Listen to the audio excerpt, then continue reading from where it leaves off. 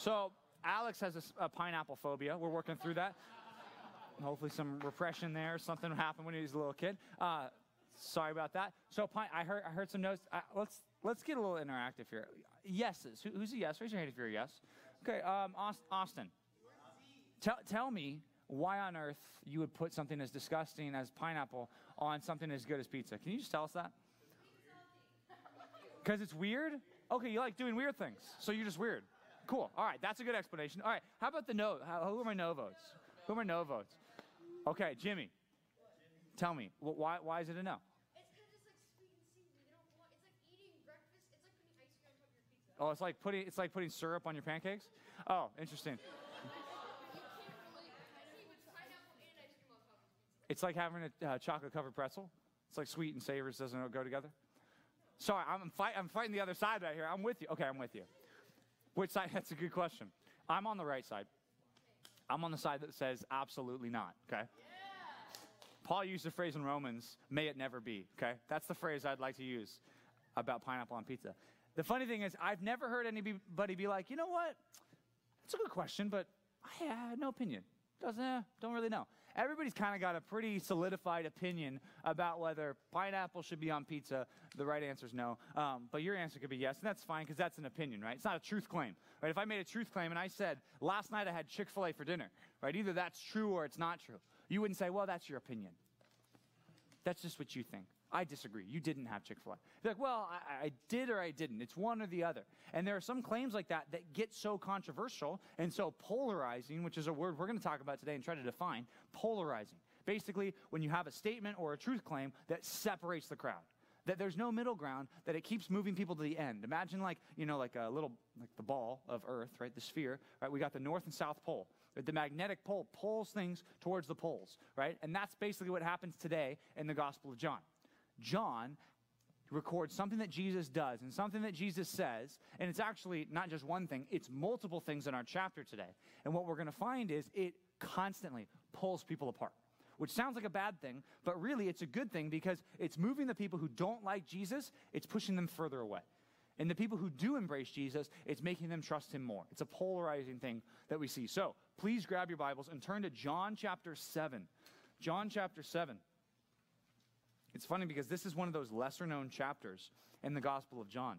A lot of people know what happens in John 6.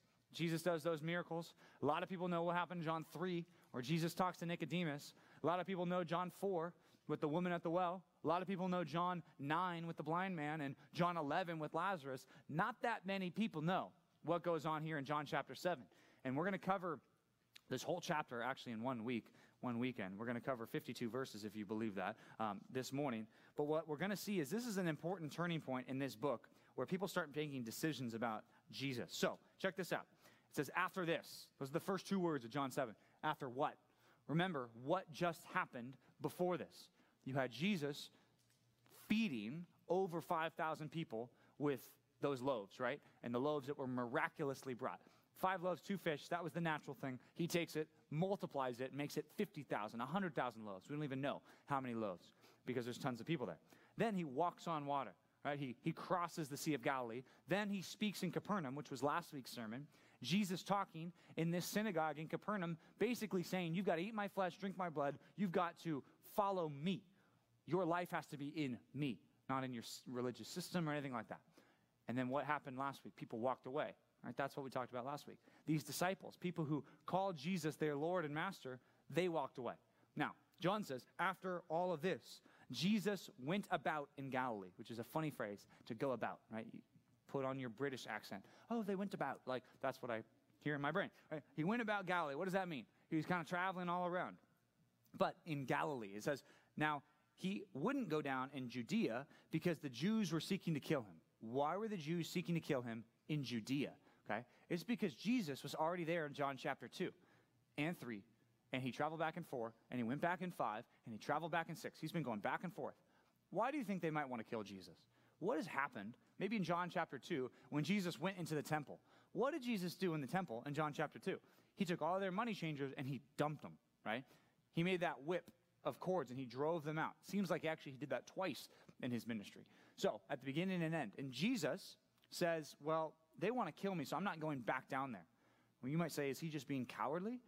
Well, not exactly. We're going to hear his explanation in a minute. Verse 2 says, now the Jews' Feast of Booths was at hand.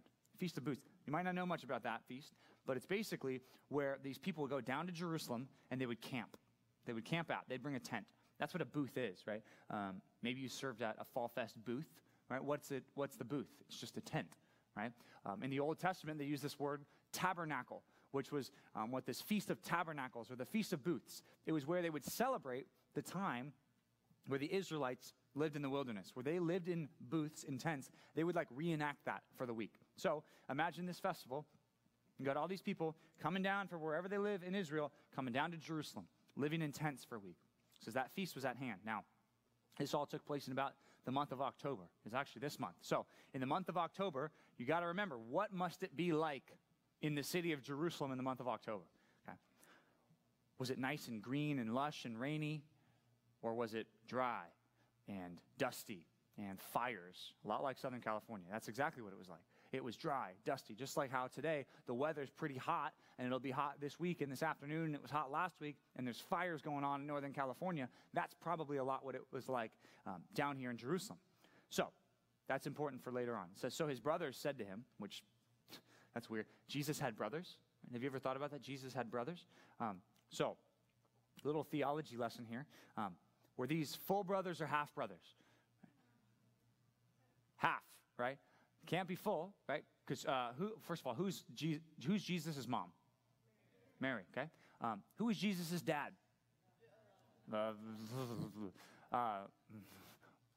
Exactly. That's the hard part, right? Who is his dad? Well, God, right? Well, how did he come to be? Like what are his genes matching? Half of his genes come from one, half of them come from Mary. Who do they come from? Well, the Holy Spirit, it says. So it's just a weird thought, like, what did Jesus look like? Where did his genes come from? Right? Where did his chromosomes come from? Well, they came from the Holy Spirit. So that's dad and mom. But who raised Jesus? Who was his dad in an earthly sense, adopted dad?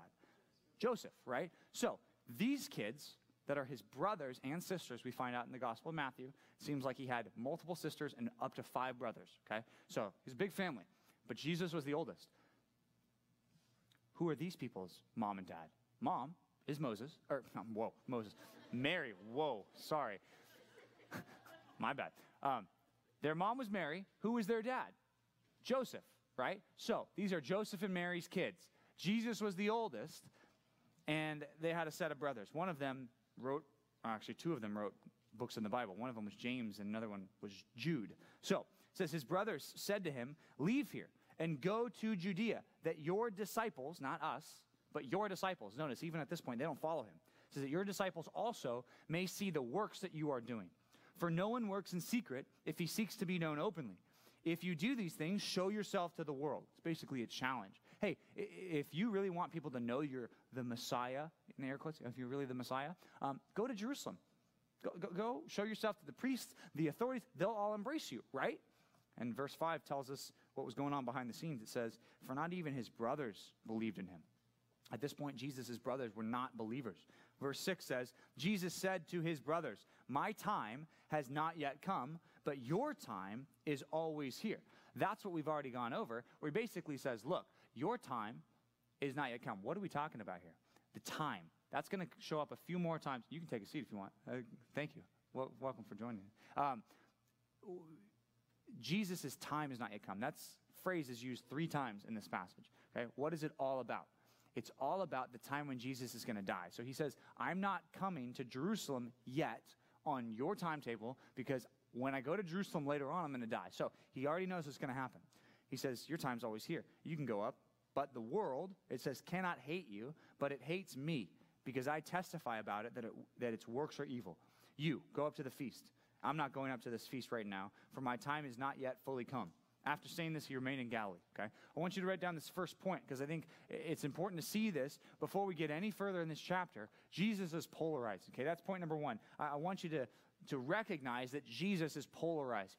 That means that when Jesus comes on the scene, it breaks people into 2 groups. They think, well, either Jesus is an awesome guy, and he's probably not just a man, he's the God-man, if what he's saying is true, or they say he's crazy, Or they say, he's a liar. He's not telling the truth. He's deceiving people. We're going to see all those different reactions here in John chapter 7. But just know at the beginning, he's polarizing. Here's how we know. Look at verse 10. It says, but after his brothers had gone up to the feast, then he also went up. Not publicly, but in private. Now that seems a little bit weird. Right? Why would Jesus go up if he said he wasn't going to go up? Right? Well, he's saying my hour's not yet come. I'm not going to be killed at this festival. So he's not saying I'm never going to go. He just says I'm not going to make this public display of going like you want me to. Remember, here's really what the brothers wanted, right? It doesn't say this, but here's our best guess. It says they didn't believe in him. They wanted Jesus to go, be vulnerable, show himself to everybody, and have him be killed for his blasphemy. That's probably what they wanted at this point. So Jesus is not going to do that. He's going to come up in private. Now, verse 11, it says, the Jews were looking for him at the feast, and they were saying, where is he? And there was much muttering about him among the people, while some said, he's a good man. Others said, no, he's leading the people astray. Yet for the fear of the Jews, no one spoke openly about him. Think about this. People did not want to make an open declaration of their feelings about Jesus because they knew the crowd was split. It was the big gossip in the city. Where's Jesus? I wonder if Jesus is going to come. Remember last time we had a festival and Jesus was here? Remember what happened? Well, John chapter 5 tells us what happened. There was this guy that was sitting at a pool and he couldn't walk. He was lame, which means his legs didn't work. He didn't have, his muscles were atrophied. He was a person who today would probably have used a wheelchair. And Jesus goes up to this person who's laying on this mat, who can't even stand up. He says, get up and walk. You don't need that pool to save you. You don't need that pool to heal you. I can heal you. And in an instant, those legs went from not having the proper muscles and the ligaments in the proper places with the proper strength. Immediately, in a moment, they were perfect. Perfect in a moment. That's crazy. That's a miracle. And that spread about Jesus. Ultimately, that right there is what made Jesus controversial. That's the first thing that makes him polarizing. So you have on your worksheet a couple of subpoints here. Recognize that Jesus is polarizing, and there's some reasons for it. I gave 4 reasons from this text, and one of them is this: because he did miracles. Because Jesus did miracles. That's the first reason he was polarizing. Because he did something out of the ordinary. Something that only God could do. That made him controversial. That made him polarizing. The brothers of Jesus were trying to get him killed. Right? And notice what they say. Go back to verse 3. It says, go to Judea that your disciples may see the works you're doing. The works. Works are another word in this gospel for the miracles. Okay? The disciples said, yeah, go do another miracle and watch what happens. Watch the Pharisees and the Sadducees and all of them shut you down and kill you. Okay, yeah, go show the world. And Jesus says, I'm not going to go on your timetable. So at this point, Jesus is not going, but then he shows up. Now, look at verse 14. What happens here? It says, about the middle of the feast of the Jews, Jesus went up to the temple and began teaching. So now he's going public. The Jews therefore marveled, saying, how is it that this man has learning? For he has never studied. He didn't go to seminary. He didn't go to Bible school. How on earth can Jesus know all these things about God? He's not educated like the elite were educated. So Jesus answered them, saying, my teaching is not mine, but his who sent me. If anyone's will is to do God's will, he will know whether the teaching is from God or whether I'm speaking on my own authority. The one who speaks on his own authority seeks his own glory. But the one who seeks the glory of him who sent him is true, and in him there is no falsehood. Has not Moses given you the law? Which is basically saying, you don't like that I'm talking from God? Just remember, the person that you love, the person that John accidentally mentioned in the sermon earlier, is Moses, right? Not Mary, Moses. They loved Moses. They said, oh, well, he's the most important guy. He said so many important things from God. Jesus is reminding them at a festival where they're celebrating Moses that, remember, the Israelites didn't embrace Moses because Moses spoke for God. They didn't even like him that much. They tried to get him removed, and you guys are doing the same thing. Except you guys now, you people who are Jews that Jesus is talking to, you love Moses. He's the guy that you love, but he spoke from God too. But you're embracing him, but you're not embracing me. It says, Moses gave you the law, yet none of you keep the law. Why do you seek to kill me? And the crowds were like, what are you talking about? You have a demon, which is an insult, by the way. You have a demon. Who's seeking to kill you? Right? Were people seeking to kill Jesus? They were, right? Did all of the crowds know that? No. Did some of them know that and probably say this? Probably. What we're going to find out is people in this chapter, it's going to happen, I think, 4 or 5 times. You can maybe keep track. They're going to say things that are not true. They're going to lie. They're not speaking the truth, or they're deceived, or they don't know. So then they don't have this good idea about Jesus, so they say, well, when Jesus says, people are seeking to kill me, they're like, no way, you're just making that up. Verse 20, or verse 21, Jesus answered them, saying, I did one work. Right? What was that work? That healing of the guy. That's the one miracle he did in Jerusalem so far. And you all marvel at it. Moses, he did a work too. He gave people circumcision. Not that that's from Moses necessarily. It's from the fathers. And you circumcise a man on the Sabbath. If on the Sabbath a man receives circumcision so that the law of Moses may not be broken, are you angry with me? Because on the Sabbath I made a man's whole body well? Don't judge by appearances. Judge with true judgment. He's calling them to say, wait a minute. Just remember, why do you Jews want to kill me? You want to kill me because I did a work on the Sabbath? Oh, you mean I healed this guy on the Sabbath? Oh, but your priests and your people, they're performing the law of Moses on the Sabbath. Is that not work too? He's just showing you guys got this all wrong. If you hate me because of the work I did, the miracle I did, just recognize that's not right. Notice in this passage, why are they opposing Jesus? Because of his teaching, right? Jesus points out that they oppose him because of his miracle, which is the first subpoint. But the second subpoint is this, okay? It's about his teaching. Here's another reason why Jesus is controversial and polarizing, because Jesus spoke truth with authority. That's the second thing you can write down. Because Jesus spoke truth with authority. It's interesting because even in Jesus' day, for him to claim that I have the corner on truth, what I'm saying is true, and maybe what you believe is false, that was offensive to people. And when someone presents truth that maybe before was not so widely known, it breaks people into 2 categories, right? The people who embrace it and say, yeah, that is the truth, and others who reject it and say, no, that can't be the truth. Well, that's exactly what happened in this story, and that's why the group is so polarized. But I want to take this into our world today and realize that this is still a controversial thing. Jesus is polarizing, yes, because of his miracles, maybe less so today.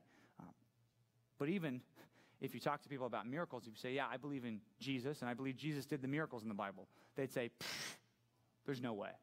There's no way. And people make decisions, and they fall into one category or another. One category says, yeah, I believe he did those. And the other category says, there's no way that's possible. That happens today too. But another thing that even happens more often is once you start talking about truth, guess what that does? That breaks people into categories. If you claim that Jesus spoke the truth, some people will say, you're crazy. Others will say, you're misguided. And some people will say, you're right. It breaks people up into groups. I've been doing this project where I've been a part of this like TV show thing where we interview people.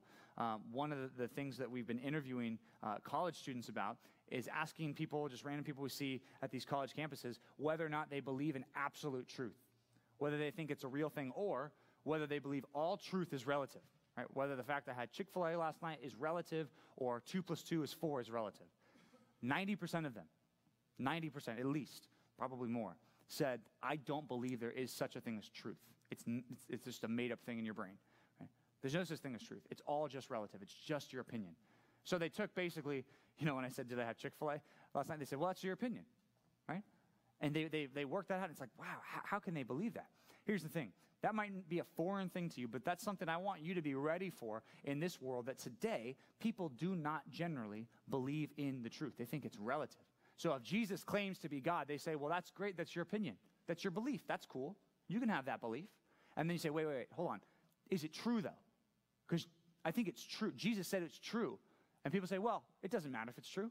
It's just your opinion. It's like, no. We're not talking about pineapple and pizza anymore, right? We're talking about whether or not Jesus is actually God. When Jesus says all these things, guess what that does to this crowd? It breaks it up to the people who think he's telling the truth and the people who says, no, that's not true. That still happens today. If you're going to claim truth. Jesus prayed to God, and in John 17:17, he said, your word is truth, right? Jesus spoke with authority. Now, that's not something that I want you to do, to go out and start speaking, saying, I have authority to speak the truth, right? Notice, that authority bothered those people, and it would bother people today. But here's the thing. You do have a source of authority. Your source of authority is not your opinions about God or Jesus or the Bible. Your source of authority is the Bible, okay? If you're a Christian, that's your only source of authority. So if you're ever going to speak the truth boldly like this, you just need to know if what you're saying does not line up with what the Bible says, right, then you have no source of authority. But if what you're saying is what the Bible says, then guess what? It's not your opinion versus their opinion. It's the truth that God put in his Bible versus whatever anybody else wants to say. It's our only good, solid source of authority. Jesus says, my teaching comes from God. Now, check out verse 25. Check this out. Back in our passage, it says, some of the people of Jerusalem therefore said, is not this the man whom they seek to kill? And here he is, speaking openly. And they say nothing to him. Can it be that the authorities really know that this is the Christ? That's kind of a confusing question, because it's basically saying, do they think he's the Christ, or do they know that he claims to be the Christ? Either way, it's showing that the Pharisees and the Sadducees and the religious leaders who really didn't like each other all that much, they weren't doing anything about it yet. Now, verse 27, sorry. This is the crowd talking again. He says, but we know where this man comes from, and when the Christ appears, no one will know where he comes from. Now, time out. Is that true or false? Right? That's false. So there's confusion among the crowd at this point about who Jesus is, and even who the Messiah is. So it's not super clear in their minds. They say that he's going to jump off a spaceship or something, and he's just going to appear. Right? That was their interpretation of a couple Old Testament passages that talked about Jesus not having the same parentage that most people have. They misinterpreted those and said, we don't know where he's going to come from. Right? Clearly, we know where he came from, and that wasn't a problem for him. Now, verse 28 says, so Jesus proclaimed in the temple, and he taught this, you know me, and you know where I come from, but I have not come on my own accord. He who sent me is true, and you do not know him. I know him, for I have come from him, and he sent me. Now, what he's saying there is, yes, you know where I come from. You know that I came from Galilee, which it's like if I said, hey, where did John come from? Where did I come from? You could say, well, I came from Orange County, right? You know where I come from, right? I came from Laguna Hills. I live in Aliso Viejo. You know all those things. At least you know them now, right? They're saying, I've got this problem because we can't believe Jesus is the Messiah if we know where he came from. He has to be some alien or some weird messenger from God, or maybe an angel, right? They had a misinterpretation of God, or of the Messiah. And Jesus says, look, you're right in a sense that I come from a different place. I do come from God, and it's God who sent me, so I am different from everybody else. And it says that was the thing, verse 30, check this out in your Bibles, look down. It says, so they were seeking to arrest him, but no one laid a hand on him, because his hour had not yet come. His hour was when he was going to die later on. It says, yet many of the people believed in him, which is a great thing. They said, when the Christ appears, will he do more signs than this guy's done? Basically saying, Jesus has proved it over and over again that he's the Messiah, right? Can the Messiah do more than this guy? He's raised this guy from not being able to walk to now he's got these perfect legs, and he's walking around in this city. He probably still lives there. I mean, this is only, a year later. People know this guy. He could be an evangelist for Jesus. Also, he fed over 5,000 people up in the north in Galilee. Certainly, people knew about Jesus, and John only includes a couple things that Jesus did. People knew about him, and they said, we got to believe in him. He's the Christ. His speech here is all about where he came from, okay?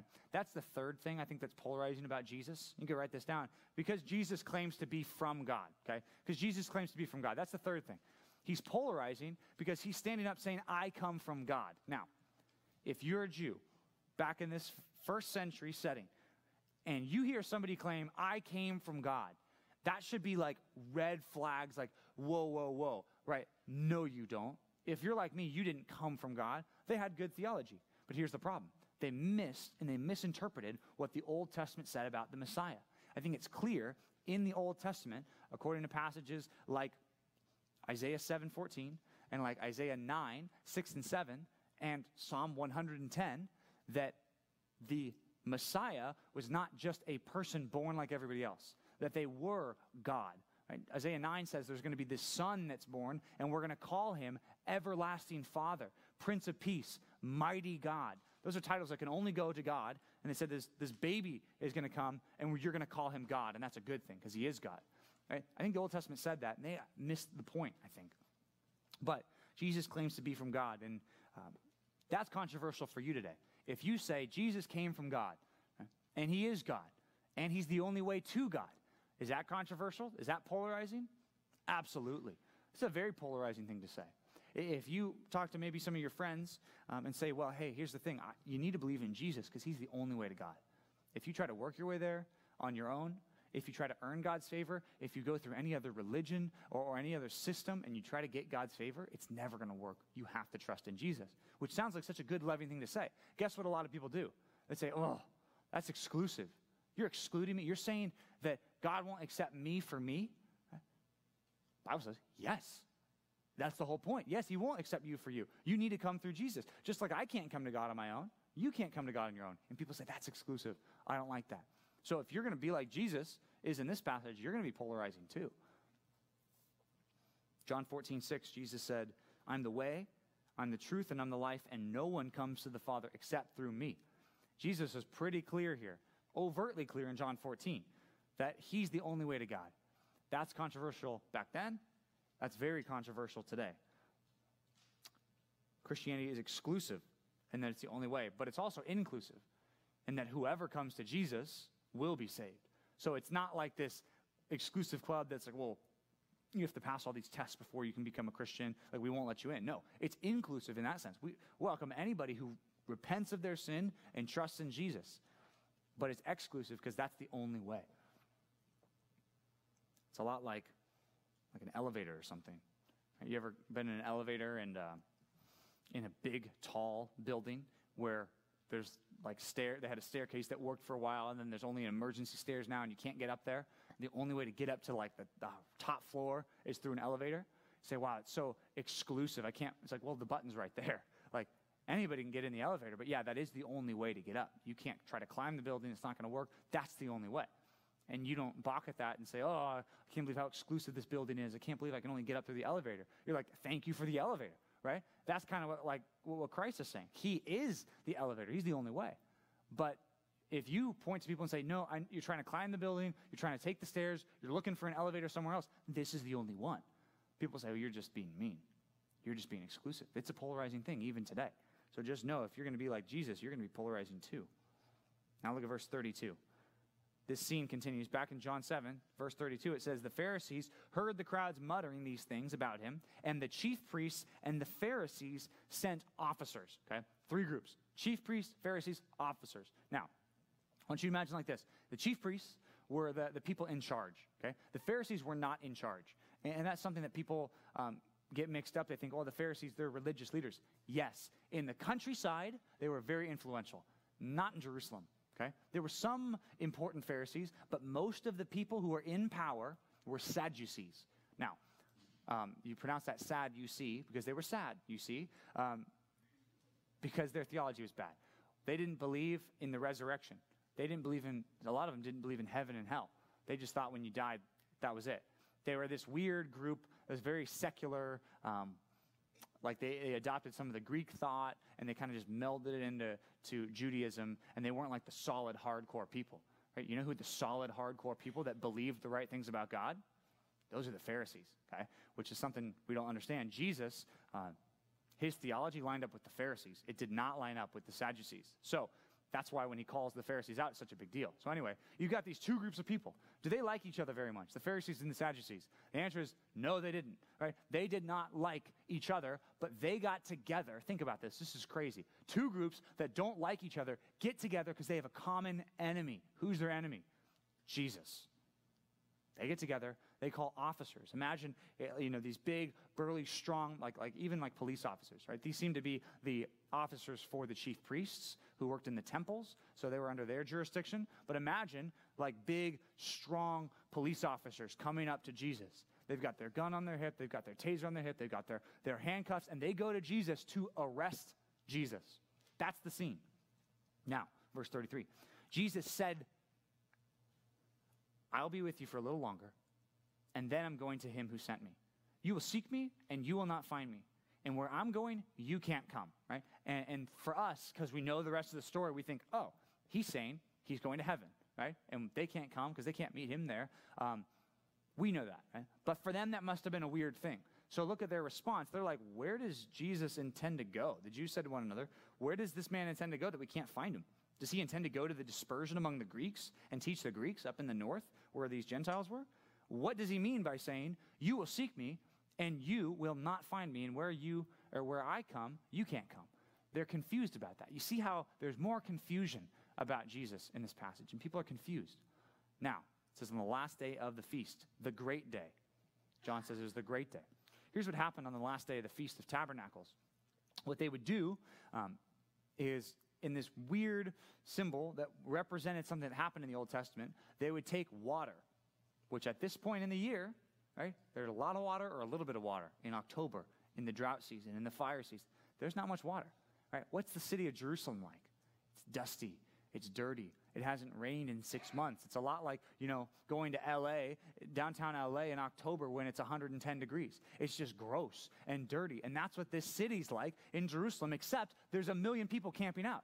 Right? So I guess it is kind of like L.A. But there's all these tents all over Jerusalem, and everybody's living in these tents, and it's dusty and it's dirty. And what do the priests do? They take this big thing of water, and they dump it out as like a sacrifice on this altar. They dump it out. And it was this symbolic way of saying God provided for us in the past. He's going to provide for us in the future. And it's remembering what happened in the Old Testament when Moses struck the rock, when they were in the wilderness, in this dry place. What did God have happen when Moses struck the rock? What came out of the rock? Water, right? Water. Streams of water coming out of this rock. He actually did it twice. Exodus 17, Numbers 20. Happened twice. Second time, Moses hit it too many times and got in trouble. But water came out, provided for these people. Jesus stands up on the last day as all this stuff is happening in the city, as it's a dusty, dirty city where there's an altar that's just been dumped this water on. He says this. He stood up and cried out, if anyone thirsts, let him come to me and drink. Whoever believes in me, as the scriptures had said, out of his heart will flow rivers of living water. I mean, there's some rich symbolism that if we don't understand what's happening at this feast, we don't get it. Jesus says, is anyone thirsty? Are you thirsty? It's October. It's really hot. Are you thirsty? Right? I know you got this physical thirst, but let that point to that spiritual thirst that I talked to that woman at the well, where she was spiritually thirsty. She was trying to find life and satisfaction, everything else. Jesus says, come to me. Just like he did with the bread. He says, you want bread? You're physically hungry? Come to me. Get spiritual bread. It's more important. It's eternal. Come to me, and out of your heart will flow rivers of living water. Just like that rock that Moses struck, and out of it flooded all this water for the people. It says, now this was talking about the Spirit. John adds this in verse 39. It says, now this he said about the Spirit, whom those who believed in him were to receive, future tense, for as yet the Spirit had not been given, past tense, because Jesus was not yet glorified, future tense. So saying, at this point in time, the Holy Spirit had not been given in the way it was in Acts chapter 2, but it was going to be given. And what this is talking about is the Holy Spirit. Right? This water coming out of their hearts symbolizes this special relationship that the people have with God. Now, what is that all talking about? Our last subpoint here, it says Jesus was polarizing because he demanded a response. He demanded a response. He said, come to me. That was controversial. Because think about it. There's a lot of controversial figures in our world. You can probably think of a couple of them. You don't necessarily have to come to an opinion about them, right? I mean, you could just be on the fence. No one's forcing you to say you have to choose between this person and that person. You have to like this person or embrace them or reject them. You don't really have to do that many times. Here's the thing. Jesus is unique because Jesus is the only person that you have to make a decision about. You have to. Your whole eternity depends on the decision that you make about what you're going to do with Jesus. That's it. That's why he's so controversial. He calls these people to a response. We don't really have time to get into this discussion about the Holy Spirit like we'd want to, but you can write down this passage where Jesus talks about in John 16, verses 7 and 8. John 16, 7 and 8, under that fourth subpoint, Jesus promises to send a helper. He says, it would be better for you guys if I leave. It's better for the church that Jesus leaves this earth. Because he's got roles in heaven that he cannot do when he's here on earth. He's got to pray to the Father for people. But also he says, if I'm here, I'm not going to send the Holy Spirit to you. And the Holy Spirit's not just going to be this person who sits in a chair and that you can come ask questions to like I am. He's going to be in every real Christian's heart. That's the teaching there. I know there's not much time to unpack that, but Jesus demands a response. And here's the thing. He demands a response today. That's why Jesus is polarizing, okay? Other so-called religious figures aren't as polarizing as Jesus, maybe because Jesus says you're going to believe in me or you're not going to believe in me. If you believe in me, you'll pass out of judgment from death into life. If you don't believe in me, you're condemned already by your own sin. Not by me, but by your own sin. That's controversial. If you have an idea about Jesus that is not polarizing, you probably have the wrong Jesus. You're probably thinking of something that's wrong. Maybe you made up a Jesus in your mind that you think, well, I've heard he's really nice, so I'm just going to put everything I think nice is and just lop that on what Jesus must be. Oh, Jesus is what we see in the Bible, okay? There's no argument about that. You can wish he was something else, but that's what he is. And he calls people to response, just like he calls you to a response. And so many of you perhaps have made a non-response response to Jesus. You said, well, I know I should become a Christian, but I'll do it later, right? That's a lot of people's story. That was my story too. I told you guys that last week. But here's the deal. Not making a response is your response today. If today you do not respond to Jesus by coming to him, taking up his offer of eternal life, and getting in your heart this river of the Holy Spirit in your heart, okay? If you don't come to him, you are saying, no thank you. Don't want that. That's your response. So just know Jesus calls everyone to respond. But before we talk about the world and outside of this building, I want you to think inside, not just of this building, but inside of your heart. Have you responded to Jesus? One of the things that John 16 says the Spirit will do is convict people. And that's why I think a lot of you probably are under conviction, but you're not indwelt by the Holy Spirit. What that means is the Spirit is like working on your heart from the outside in, and you're convicted. But once you become a Christian, then he's working from the inside out, right? And a lot of you might be convicted over sin, and you feel bad when you do things that are wrong. But it's like in a spatial picture, Jesus says, it's like he's on the outside, right? One day he'll be in you. And if you trust in him, he'll be in you today.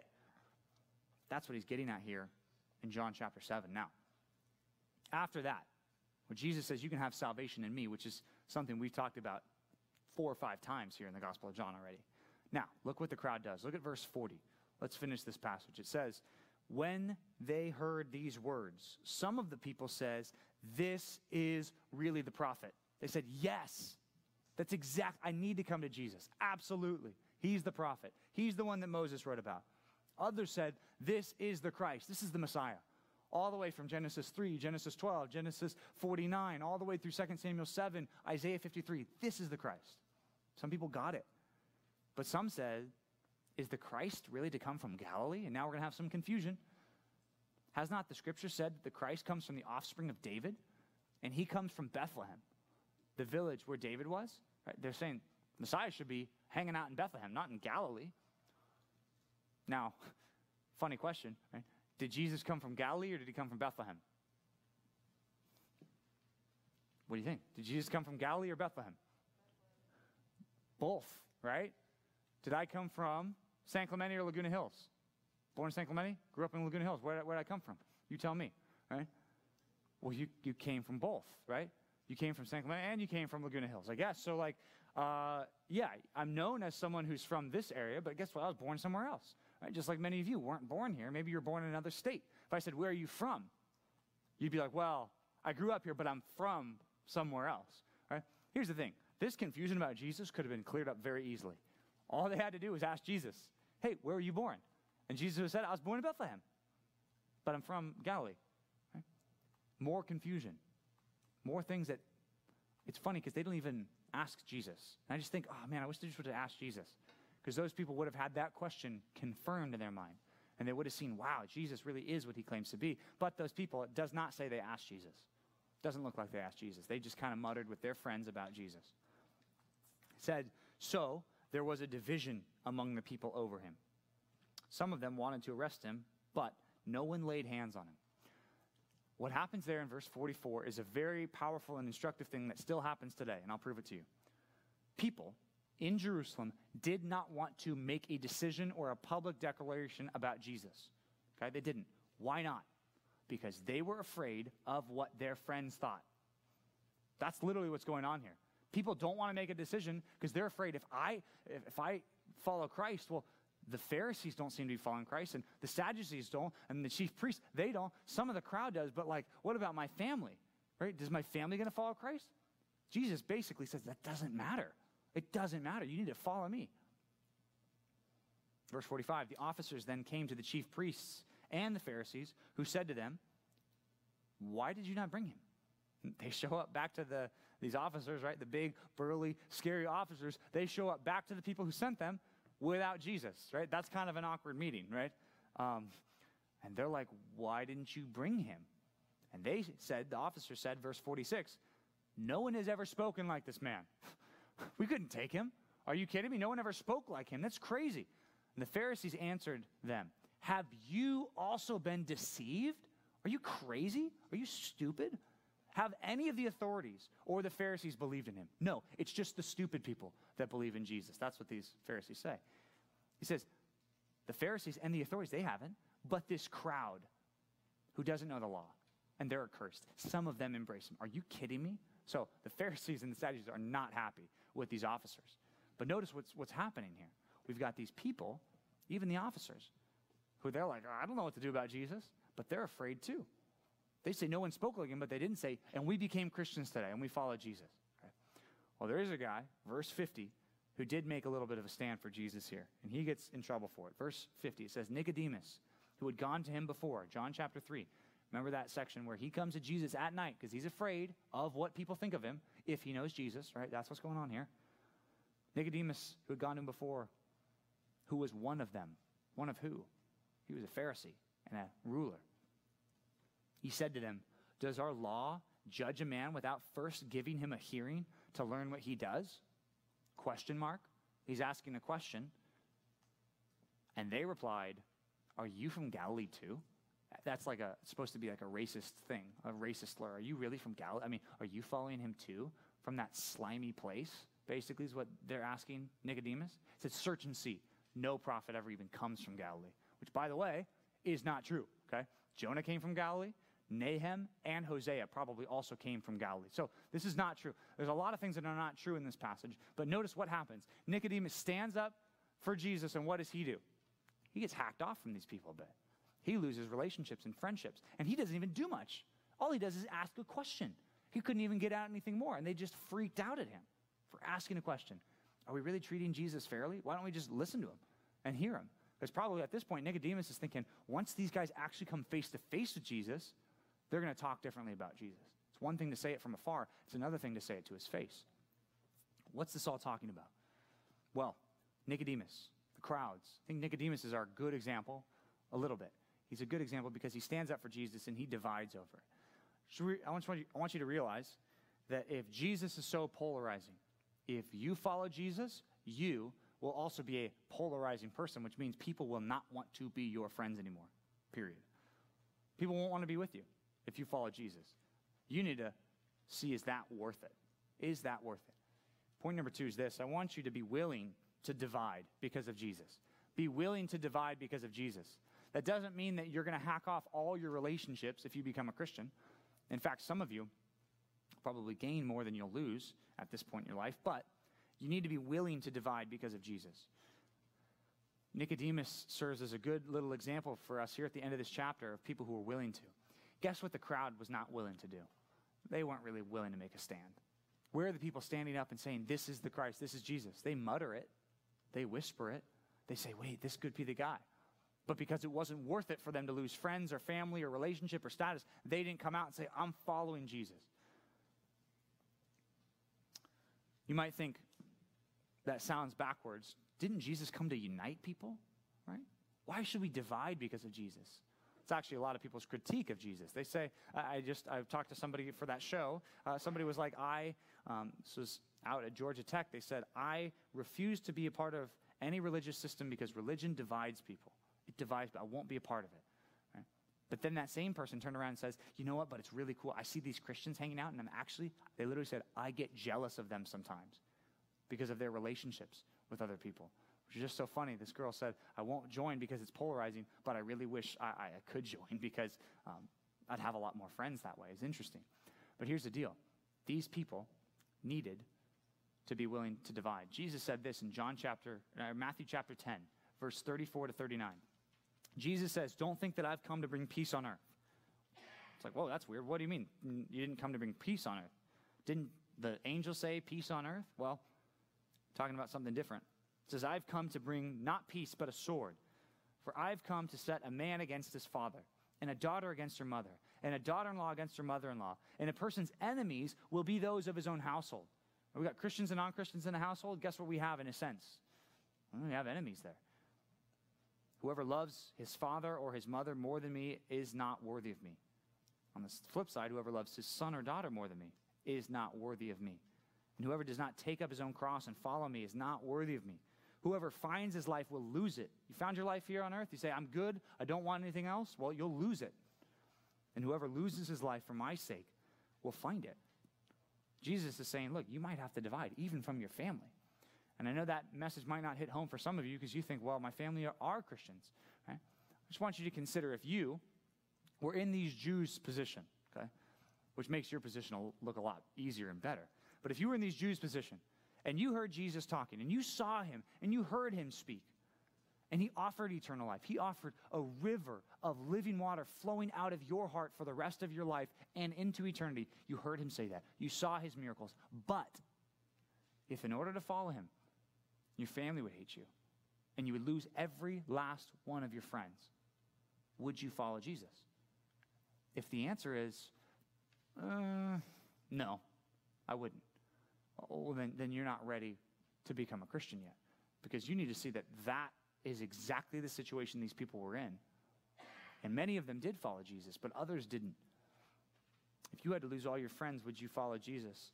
Some of you would say, yes, yes, yes. Okay, well, write this passage down. James chapter 4, verse 4. James 4:4 says, do you not know that friendship with the world is enmity towards God? If you want to be friends with the world, you want to be popular, you want to be liked, and that's your thing, and that's like, that's what I want to do in life.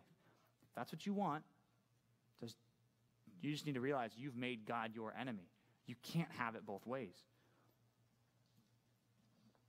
I heard a sermon about this passage, John chapter 7, from a guy who lived a long time ago. You probably heard of him before, Charles Spurgeon. He preached a sermon on this, and I was listening to that this week, and he said something that was such a good illustration, I had to use it. I want you to imagine he lived in England in the 1800s, okay? So their main transportation was railroad, okay? He said, this passage causes this division, and people come to a point of decision, and there's a change in their life. He says it's a lot like when you're on a train, and it changes course. You know when they have those operating switches, and they're on one line, and then they switch over to another? Well, what happens, and it's the same way today in London and a lot of big cities that have a lot of trains, what they'll do is they'll split you off of the rail you're on onto another rail, but then it'll run parallel. It'll run right next to your old track. And what he said this passage is like, it's like young people in the church making decisions about Christ. And they make a decision about Christ, and they go on a different track. But the old track looks a lot like the new track.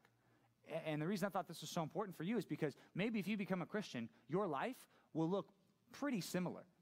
It'll look similar. You'll still go to church. You'll still be in small groups. You'll still read the Bible. It says, but the problem is there's going to be such a junction where these two paths will cross, they'll turn, and they'll go a world apart.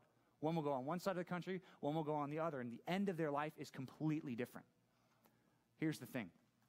You right now are at that point where you're either going to get off the rail that you're on now and enter this other rail, or you're going to stay where you're going. But here's the thing. Over time, you're going to separate, and you're going to become a world apart. You might think, well, if I become a Christian today, if today's the day I become a Christian, people talk about this weird, huge, radical transformation. What's that even going to look like for me? I don't know. Well, I'll tell you what it looks like. It's going to look like changing course and going down a different path that might look kind of similar to yours. But I'll tell you this, from being in the narrow junior high ministry myself, seeing two different people take two different paths, even by the time they're my age, they're worlds apart. People who want to follow themselves and do whatever they want to do, they just keep going down, and it separates. Then there's other people who made a decision to follow Jesus in junior high, and guess what happened to them? Their world is completely different than that other person's world. So you might minimize the responsibility you have to make a decision right now by saying we're just young, we're just kids, we're just 12, we're just 13, whatever. It can't be that much of a difference. But just know that whatever decisions you make about following Jesus now will make a massive impact on the rest of your life. And I would advise you as a person who waited too long, and I didn't wait that long, but I waited too long. I was 14. Some other leaders could maybe tell you they waited longer. But following Christ from your point on is the only way to go. It's the only thing that you should even be considering. So as we think about that and talk about that, we're going to talk about that in small groups this week too. But I just want you to keep thinking, have I made a decision to follow Christ? Am I willing to be polarized? Am I willing to step out from the crowd and even the world and be divisive in a sense because of Jesus? Or am I just hanging on to my friendships and my relationships, and that's more important to me? We're going to talk about that in small groups, but I want you to think, if that's something that you're thinking about, I want you to talk about that with a leader today if you're struggling with that. So I want to pray for that as we close this morning, as we think about how we can apply this sermon. I want to pray that God will show us that, and if you're one of those people who knows that, I want you to talk to a leader today. Let's pray.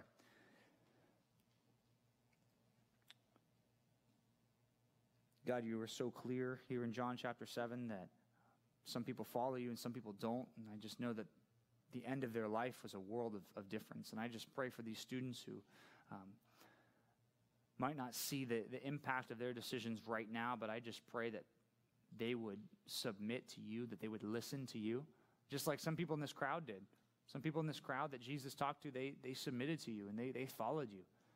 Many of them who were early disciples probably came from this group right here, the year before Jesus was crucified. Just ask that you would continue to show people whether they are following you or whether they're following themselves. I pray that those who realize that they've just been following their own heart and their own path in life, I pray that you would show them that this morning. I pray that they'd have the boldness that some of these people, even Nicodemus, had some boldness to step out from the crowd and follow you, no matter what it cost him. I pray that some of these students would recognize that they need to step out of the crowd and follow you, no matter what it costs them, no matter how many friendships they lose or how many family members think they're weird, because you offer eternal life. You offer something the world can't offer. So I pray that more students would embrace that message, that they trust in you. In Jesus' name we pray. Amen.